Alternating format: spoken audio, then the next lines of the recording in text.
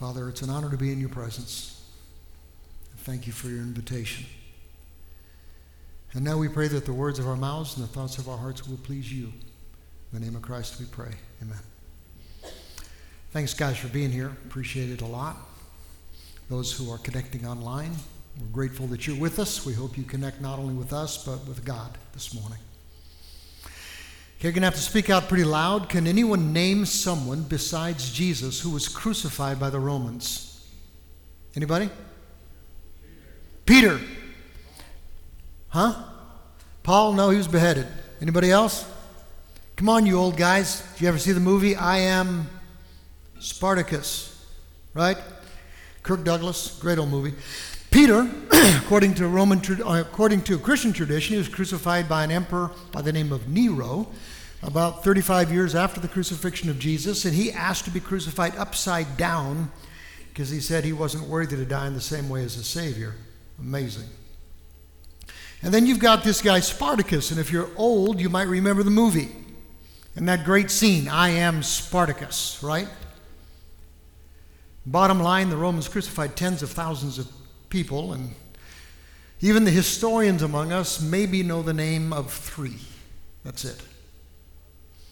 And it makes sense that we know the name of Spartacus. He was a former gladiator, a brilliant military tactician. He led a slave rebellion that almost took down the empire, defeated army after army that the Romans sent after him until finally they sent 8 legions to take him down. And they defeated him, crucified 6,000 of his followers along the Appian Way, a road from Rome to Capua in Italy. Basically a body every 100 feet for 120 miles. Professional historians wanted to tell his story. And so historians like Plutarch and Appian and Florus and Sallust and Livy, these guys were paid to tell his story because they wanted others to know what happens if a slave revolts. But Jesus, they only crucified nobodies and people who were incredibly dangerous like Spartacus. Jesus was a nobody from one of the armpits of the Roman Empire. Who cares? Professional historians give him almost no attention, probably would have given him no attention, except Jesus' followers were starting to become annoying all around the empire. And he was a peasant. He gathered peasants as his entourage. No money, political power, no army. Crucified and discarded, they hoped. And yet within decades, Jesus' followers were all over the Roman Empire and beyond. And today there are 2.5 billion people in our world who call themselves Jesus' followers. How did that happen? How did it start? How did it survive? How did it spread? Well, according to quite a number of eyewitnesses, and guys, these guys had nothing to gain in this world and a whole lot to lose in this world. Something special happened, amazing happened, epic, that changed everything for every person for all time. They saw him die, and then they saw him alive. And he wasn't just barely alive. And what's bigger than that is that Jesus had told them repeatedly that he'd do that, he'd be back. And guys, if a man predicts his own death and his own resurrection and pulls it off, you might listen to him. Jesus claimed to be the Son of God. He claimed to be God. Well, God could pull something like that off, right? And he claimed to be the way to God, the truth of God, the life of God. So they bought it. They went out, they started telling people he was dead. Now he's not. We saw him. And he is the Son of God. He is the Christ, the Messiah. He is our Savior. And they were so bold, so compelling, so powerful in their witness that on day one, the launch day of the church, 3,000 people signed on to the cause. Amazing. Guys, the church did not survive because Jesus worked miracles and was an amazing teacher. Church didn't survive because we were so well organized, so trained, and so sophisticated in our strategies. They weren't. Something happened. Something happened that changed everything. Something happened that was so compelling that it became the cause for so many people that trumped every other cause. Something happened that emboldened these very ordinary guys to risk absolutely anything to advance the movement. They're on a mission from God, the most important mission ever. to let people know Jesus is alive. Jesus is God. He is the way to God, the life of God, the truth of God. He is the Savior, and we've got to let people know. We still do. So at the outset, Jesus' followers were on fire, outwardly focused. But what happened in the early church is what happened in nearly every church. We start out all fired up, on mission, pursuing a cause, outwardly focused, and as time passes on, we start thinking about ourselves more than our mission. We start migrating from use me, God, to serve me, God. We built churches to advance the cause, to attract outsiders. Pretty soon they became our house, our property. Wrote songs to honor our God and advance the cause, but pretty soon they become our songs. It's about what I like, what I want. We created programs to advance the cause, to attract outsiders, and sometimes the programs become more important than the mission. And you start hearing profanities around church like this: we've never done it that way before. Who cares? It's the gravitational force that messes up nearly every church, the drift from an outward focus, the mission, the cause, to taking care of our own. And listen, because this is where we're going to drill down this morning. One of the ways to evaluate whether a church is still on mission is to listen to how it prays. How do you pray? In fact, it works for Jesus followers. One of the ways that you can detect whether a Jesus follower is still on mission is to listen to how they pray. If you want to put it in a trite way, how a church prays betrays when it strays, right? How a Jesus follower, a man or a woman, prays betrays when they have gotten off mission. So this next part really isn't directed at those of you who are not Jesus followers yet. If you want to go ahead and listen in, that'd be cool, and you could chuckle if you want at some of our silliness. But if you are a Jesus follower, you need to lean in. Think about your prayers. What do you pray about? What do you pray for most passionately? Now, if we're going to be ruthlessly honest, I suspect that most of us pray mostly for ourselves, for our families, maybe for a few friends, maybe 2 or 3 sick people. And I suspect most of us would admit that most of our prayers are kind of puny, right? God, thank you for the day. It's okay, cool. God, bless this food to my body. God, keep us safe on the roads. God, kind of hold off the rain till after the game, please. God, bless me. Bless my family. God, keep us from the COVID. Heal us from the COVID. God, help me pass this test. Help me get a job. Help us win the game. Maybe. They're not bad prayers. They're just kind of puny. Now, I prayed every one of them. I intend to keep on praying them. But just think about it a little bit. You know, sometimes our prayers, we're not sure. God, bless this food to my body. Any idea what that means? If you know what it means, let me know. I don't have a clue. God, keep us safe on the road. I guess. We got great roads. Not too many thugs out there on the roads holding up cars. We got great cars, seat belts. Most people follow the law. Have you ever been on the road in a third world country? Or in a country where Jesus followers are targets? I think those Jesus followers might laugh at us a little when they hear us pray, God, keep us safe on the roads. Because when they pray, God, keep us safe on the roads, it means something a little different, doesn't it? Or God, bless me. Bless my family. And those Jesus followers in the third world countries are like, what? Don't you have enough already? You have more money in your ashtray than we would have in a bank if we had a bank.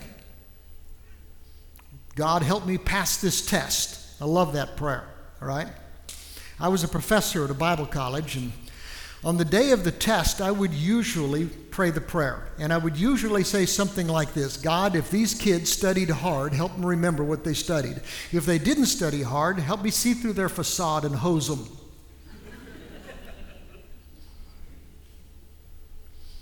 Bottom line, our prayers tend to be self-absorbed, kind of puny prayers. I mean, what difference would they really make in the big scheme of things? And some of it's okay if it doesn't stop there. I mean, God invites us to pray about anything. That's cool. But these are not the kind of prayers that blew up the Roman Empire. They are not the kind of prayers that led to 2.5 billion people who call themselves Jesus followers in our world today. Listen, if God answered all of your prayers last week, all of your prayers, is there a chance that the only people that would be better off would be you and your family and those close to you? An election last week, perhaps if God answered your prayers, the country would be a little more red or a little bit more blue or a little more peaceful. Would the kingdom be any stronger? Would God's kingdom be any stronger? Go ahead and pray the puny prayers. God listens to those, and he cares. He's a big God. He cares. But a big church prays big prayers too. Let me show you. It's a few weeks after Jesus' death and his resurrection. And he tells his disciples, don't leave Jerusalem, that's where they are. Wait for the gift my Father promised, which you have heard me speak about. In a few days, he says, you're going to be baptized with the Holy Spirit. They don't have any clue what that means yet, but they will. Then Jesus says, you're going to receive power when the Holy Spirit comes upon you. You're going to receive power, and you're going to need that power because you're going to be my witnesses. You're going to tell people about me everywhere, in Jerusalem, Judea, Samaria, to the ends of the earth. He says, you guys are going to be my witnesses. You're going to be my witnesses, and you're going to tell them what you have seen, and you're going to tell them what it means, why it matters. 7 weeks after Jesus died and lived again, 120 of the Jesus followers are assembled. They're gathered because that's what we do. Holy Spirit was poured out on them by God, and they started getting it done. They started witnessing. We talked about this last week. Peter gets up and he preaches this sermon to some of the same people who had called for Jesus to be crucified about 2 months ago. And Peter says, you killed him. You guys killed him. God raised him. We saw him. He's the Messiah. He's the Son of God. Weirdly enough, he's not out for revenge. He loves you, and he wants to change you. 3,000 people on day one repented, turned to God, and were baptized in the name of Jesus for the forgiveness of their sins. And they also received the gift of the Holy Spirit. It was a huge day, guys, day one of the church. We talked about all that stuff last week. Sermons on our website if you want to catch up. Anyway, a few days later, Peter and John, two big dogs in the early church, apostles, they were on their way into the temple, and on their way in, they healed this guy.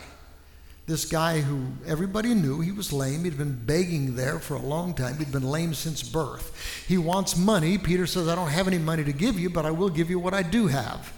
And then he says to the guy, in the name of Jesus Christ, get up and walk. Get up and walk. And the guy does. Creates quite a commotion. And Peter says, why are you guys looking at us as if we're so special? You think we did it? This was Jesus. You guys remember Jesus? You know, the guy you handed over to the Romans about 2 months ago, the guy you murdered? You killed the author of life. You murdered the guy who gave you life. Think about that. God raised him from the dead. We saw it. We're witnesses of that fact. Now, turn to God through this Jesus, and he will forgive you, and he will save you. You got to remember that Peter is saying this stuff in the headquarters of the guys who murdered Jesus. Temple. I mean, who had Jesus arrested? Who had a mock trial? Who took Jesus to Pilate to get it done? The guys who ran this place, the temple. And they're mad at Peter and John. He said, you can't be about preaching this kind of stuff. Think they scared off Peter and John? I mean, these were the guys who had murdered Jesus, who were telling them to shut up. And now Peter and John are out there kind of poking sticks into a hornet's nest, it's like. Saying things like, you guys killed him, God raised him. If I were you, I'd get right with God. And even before the trial, Luke says that 5,000 people signed on as Jesus followers. It actually says 5,000 of the men. And the word it uses for men looks like males, which means it may have been a way bigger number than that. This thing about Jesus was exploding way faster than an airborne virus. The authorities needed to do something to stop it. So they arrested Peter and John. They put them in jail. Next day, they put on a trial. They're saying things like, you guys better explain yourselves. By what power, in whose authority are you guys doing this stuff? Who's the one telling you can say this stuff?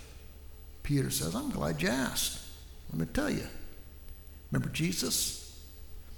The guy you crucified about 2 months ago? The guy God raised from the dead? The guy in whose name this lame guy was healed? And then Peter says this. He says, there is salvation in nobody else.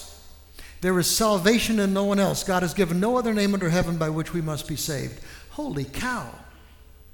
That's narrow. That's bigoted. That's intolerant, right? That wouldn't sell today. I mean, maybe Jesus was a great guy. Maybe one of the greatest religious teachers ever, right up there with Abraham and Moses and David and Muhammad and Buddha and Krishna and Oprah, right? That's humor. But salvation in no one else? No one else?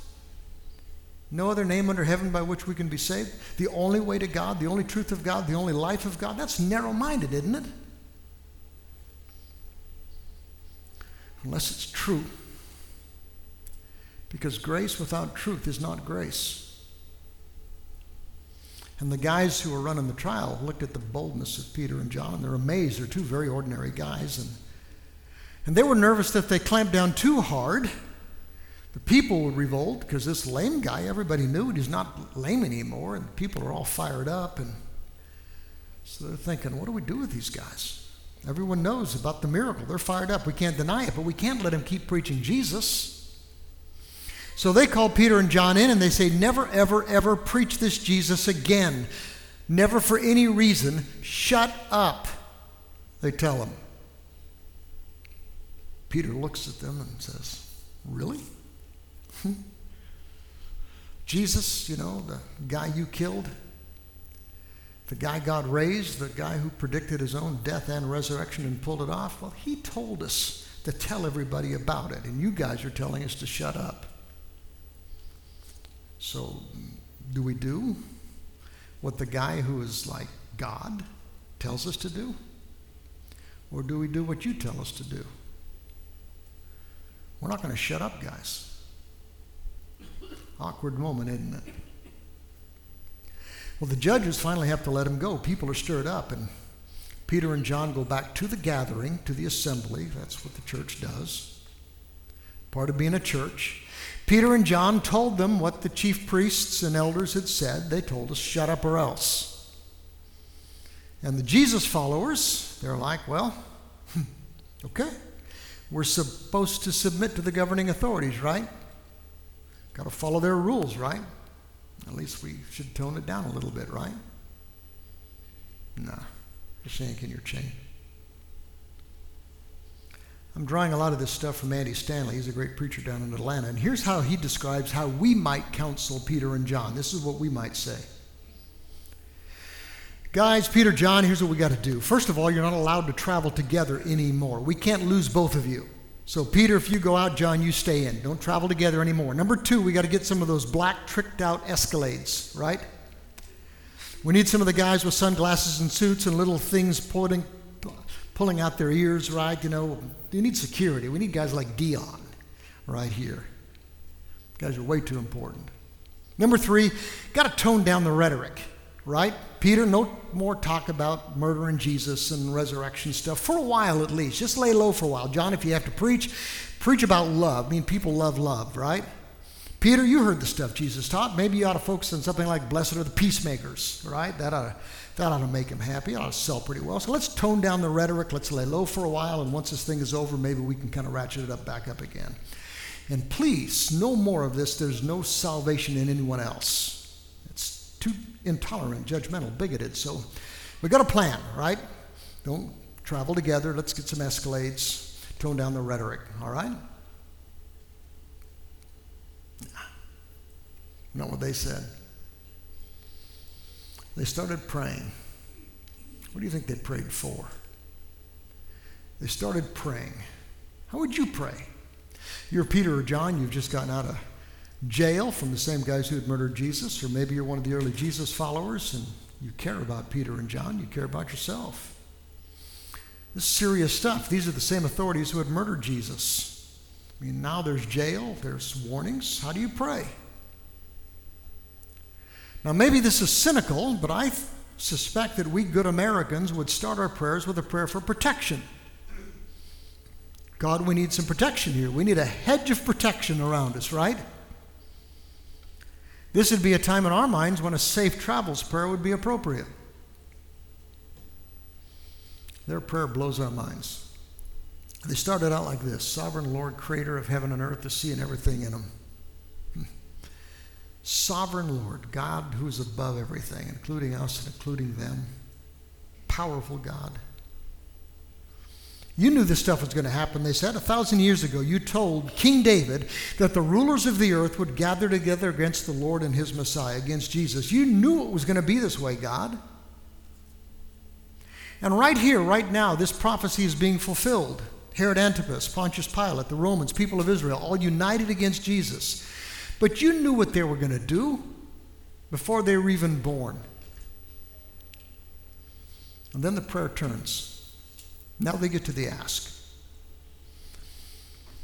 They didn't start with the ask. That's big. They started with an acknowledgement that they're in the presence of the holy God. Our Father, who art in heaven, hallowed be thy name. They weren't treating God like a servant. They were treating him like a sovereign. They start out with wonder and praise. But now they ask God for something. Can you guess for what? For protection? Safety? Look what they say. And now, Lord, hear their threats. You know what they're saying. And give us boldness. Give us boldness. Isn't boldness what got him into the mess? Isn't boldness what landed Peter and John in jail? Isn't boldness what's creating the tensions with the authorities? Isn't boldness self-destructive sometimes? God, give us more boldness. I mean, they'd been outrageously bold already. You killed him, God raised him. 3,000 converts, then 5,000 at least. And these guys are praying for more boldness. Have you ever prayed for boldness? I have. You know why? Because sometimes boldness can be hurtful and self-destructive. It can hurt others and it can hurt you. So there have been times when I've been tempted not to be bold. There are times when I've been warned not to be bold, to stay away from controversial stuff because people are watching me. So I've had to ask God to give me the boldness to say things that are hard when necessary. I've also asked God to help me discern whether my boldness is just belligerence, because I'm capable of that too. Truth with grace. Truth with grace. If you can't speak truth with grace, then shut up. Have you ever prayed God for boldness? Now, I'm not talking about asking God to make you obnoxious like some Jesus followers when they talk about Jesus. That's not good. That's not truth with grace. Have you ever asked God to give you the sensitivity to see it when he opens up a door for you to share Jesus? Asked him for the courage to step through that door and the wisdom to say the right thing, to do the right thing? Have you ever asked God for the courage to say something when it would be easier not to say something, or do something when it would be easier to do nothing at all? Guys, that is a big prayer. Give us, your servants, boldness in sharing Jesus. And then they said this: stretch out your hand with healing power. May miraculous signs and wonders be done. May miraculous signs and wonders be done. They prayed for that through the name of the holy servant Jesus.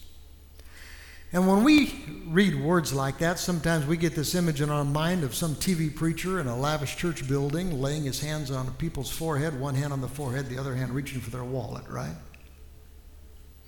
None of the earliest Jesus followers would have thought of anything like that. They're not asking God to do some miracles in church for God's people.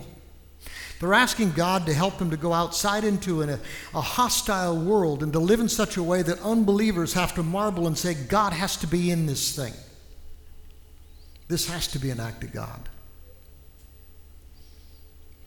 Andy Stanley put it like this. He says, what if you began to pray like this? God, please stretch out your hand and do something in me, through me, that my secular community, my unbelieving friends, my anti-church friends, my friends who've been burned out by religion. I mean, some of my friends are so smart, they're so much smarter than me that when I bring something up, they just quote people that I've never heard of. God, I can't convince them with my power. I'm not smart enough. Would you be willing to do something unusual, not for my benefit, but for the benefit of those who don't believe? Have you ever prayed a prayer like that? That's a big prayer, guys. It's a huge prayer. Because the chances are, if you keep praying that, God will do it. And it'll stretch you. I've teased you a little bit this morning about puny prayers. I'm not asking you to quit praying puny prayers. God tells us to pray about everything. I'm telling you not to stop there. Don't quit there. Pray for the big prayers too. I mean, you can pray, God, thanks for the day, and God, give us a safe trip home, and God, keep my face from breaking out before the date on Friday, and God, be with my kids and heal my mom's COVID and help me find a better job. They're fine prayers. But add this. God, would you give me the boldness that I need to share Jesus with my friends, people that I love, people that you love? Would you give me the boldness, the sensitivity to see the opportunities that you create for me to share Jesus? And would you give me the courage to act on those opportunities? And would you give me the words to say and help me to do the right thing? And God, would you do something through me or around me that would get my friends who've written you off, who've written the church off, would you do something that would help those friends take a second look at Jesus? Say, God has to be in this thing. Can you imagine what would happen if we started praying prayers like that? I'll tell you what would happen. Without a doubt, God would open some doors. Now, he already does it, but when you start praying for something, God designed you to see what you're looking for. When you begin to pray, God, make me bolder, he will. When you begin to pray, God, do things in me and through me and around me that are going to draw people to you, he will, because he does. So let's do it. Right here, right now. Let's make sure the church, his church, Capital City Christian Church, let's make sure those of us who make up Capital City Christian Church are focused on being witnesses to those out there more than just taking care of our own. We're going to pray for protection and safety because our country's a mess, right? And it could get messier. So we're going to pray for protection. And we're going to pray for health. There is a pandemic. And I know that people disagree vehemently about how dangerous it is and what the appropriate response should be. But people we care about are sick, and some die, especially the oldest of us, and a whole lot of people beyond COVID just they need God's help physically. And we're going to pray for financial security. I know we're a rich people. Still, guys, our country's going through incredibly hard times. Financially, there are people who've lost their jobs. There are businesses that have had to shut down. There are people who've blown through their savings.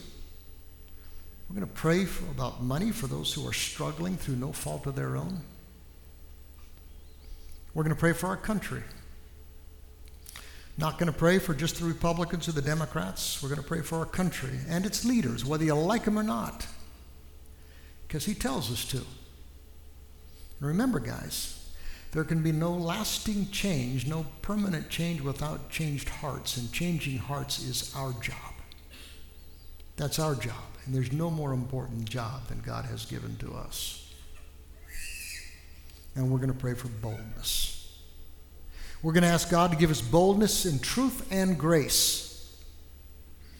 We're going to ask God to make us bold Jesus followers, who stand tall for Jesus, not to make us obnoxious, but to be bold with truth and grace.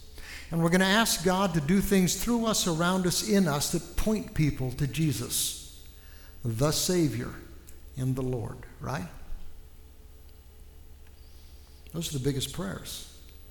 In fact, we can probably start just by reading their prayer. Would you read it with me out loud? And now, O Lord, hear their threats, and give us, your servants, great boldness in preaching your word. Stretch out your hand with healing power.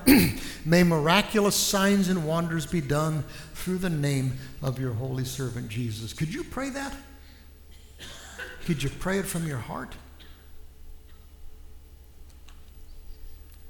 Well, let's pray.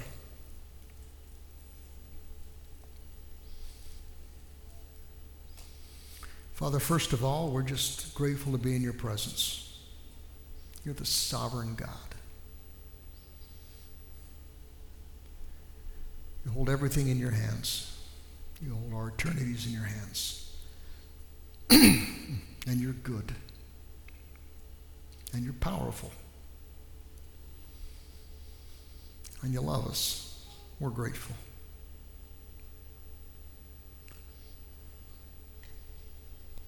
We do ask for protection, for safety, especially in what can be very tumultuous times, tumultuous places. We do pray for health. People get sick for so many reasons. And oftentimes you choose not to intervene, but sometimes you choose to intervene. And always you give the spiritual strength to handle whatever comes our way. Father, we ask for help for a lot of folks who are going through financially tough times right now. It's the holidays. And there are those who have lost their jobs, and there are those who have blown through their savings, and it's just hard. And we pray that as a family of God, Jesus followers, that we can be some of the resources that they need to get through this time. We pray for our country and its leaders. There's been an election, and some people are happy and some are not. We pray, Lord, that those who are stepping into positions of leadership will be responsive to your nudges. And we pray especially for boldness, God. Make us bolder. Give us boldness. And even though this is hard for us to understand, God, if you could do something in us, through us, that is so amazing that people around us would say, God's got to be part of that. And God, we're open because we want to be on mission. God, we want to be part of this cause, part of this movement. We want to live for something way bigger than ourselves. Help us to be the church in our families, in our neighborhoods, in our jobs, wherever you lead us. Help us to stand tall for Jesus. In his name we pray. Amen.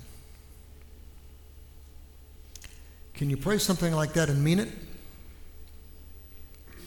Guys, we voted last week. You did something really important. This is bigger. Infinitely more important. Be bold. If you go out in the foyer next to our communion cups, you'll find little black wristbands. Hard to read. It says, be bold. If I'd been smarter, they'd say, be bold with truth and grace. Be bold in your truth, be bold in your grace. When you read be bold, think truth and grace.